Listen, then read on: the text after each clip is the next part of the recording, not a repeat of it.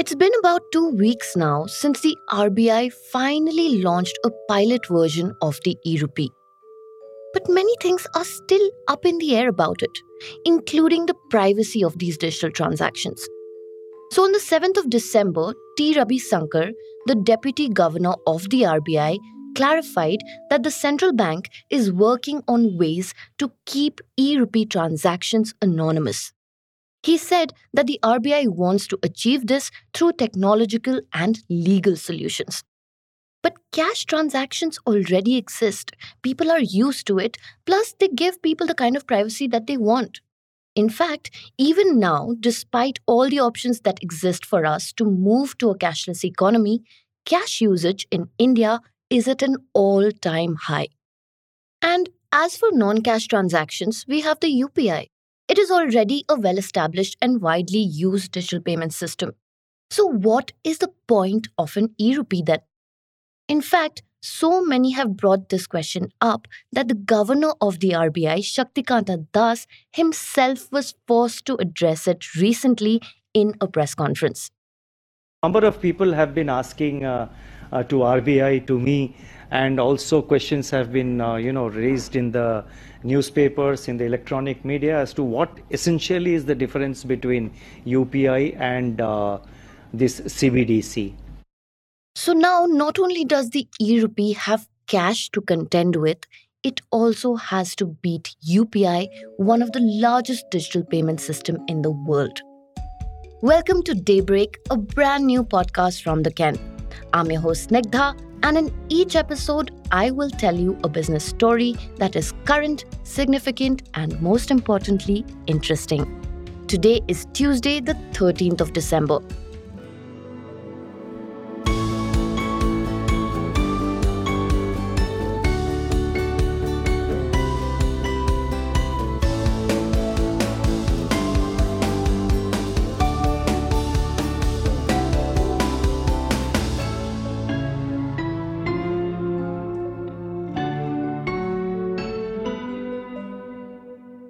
The e-rupee, as we're calling it in India, is essentially a central bank digital currency or CBDC. According to the RBI, CBDC is a legal tender issued by a central bank in digital form. Now, you would think, what is the difference between this and the money that you already have in the digital form in your bank account? The RBI says that the difference is significant. And that is because the e-rupee would be a liability of the RBI and not of a commercial bank. My colleague and the CEO of the Ken, Praveen Gopal Krishnan, or PGK as we like to call him, gave the perfect example of this in his weekly newsletter, The Nut Graph. He says, and I'm quoting, "If you put your money in a bank account and the bank went out of business tomorrow, you would lose your deposit, right? That money is yours, but there is nothing guaranteeing that all of it will always belong to you.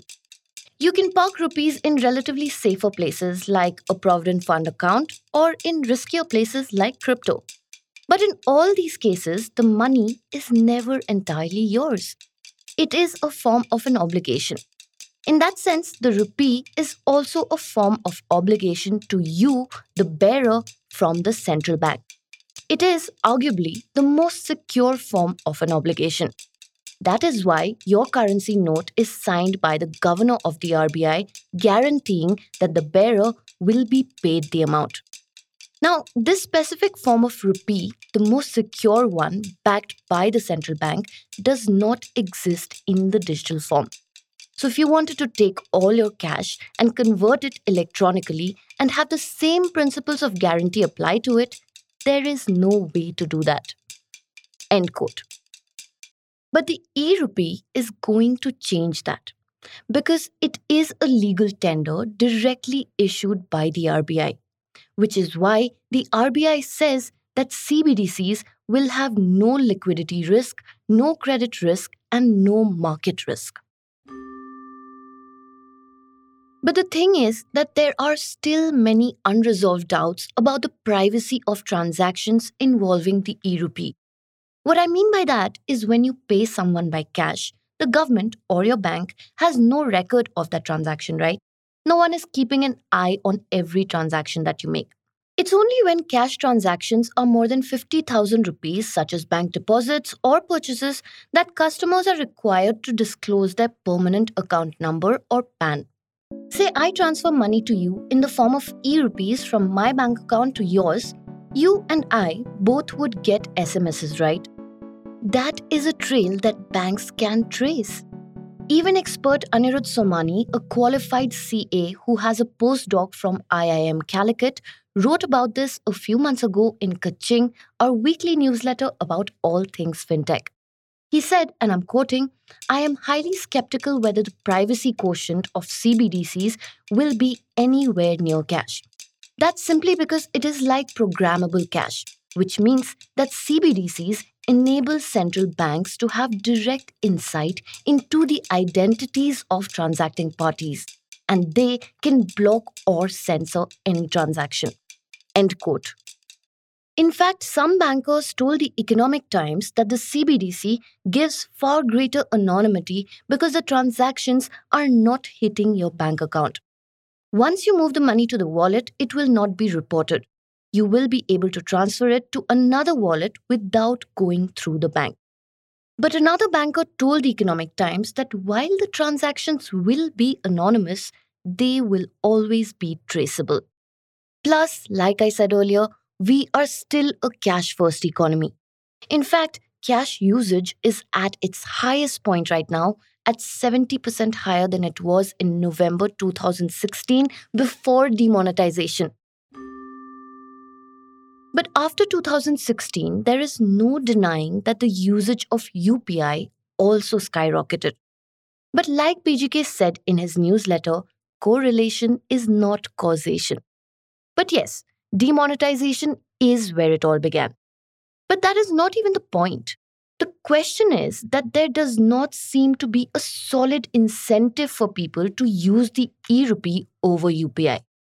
UPI is already widely used as a mode of digital payment. It almost has zero transaction costs. It is already on our phones. We use it almost every day for non-cash transactions.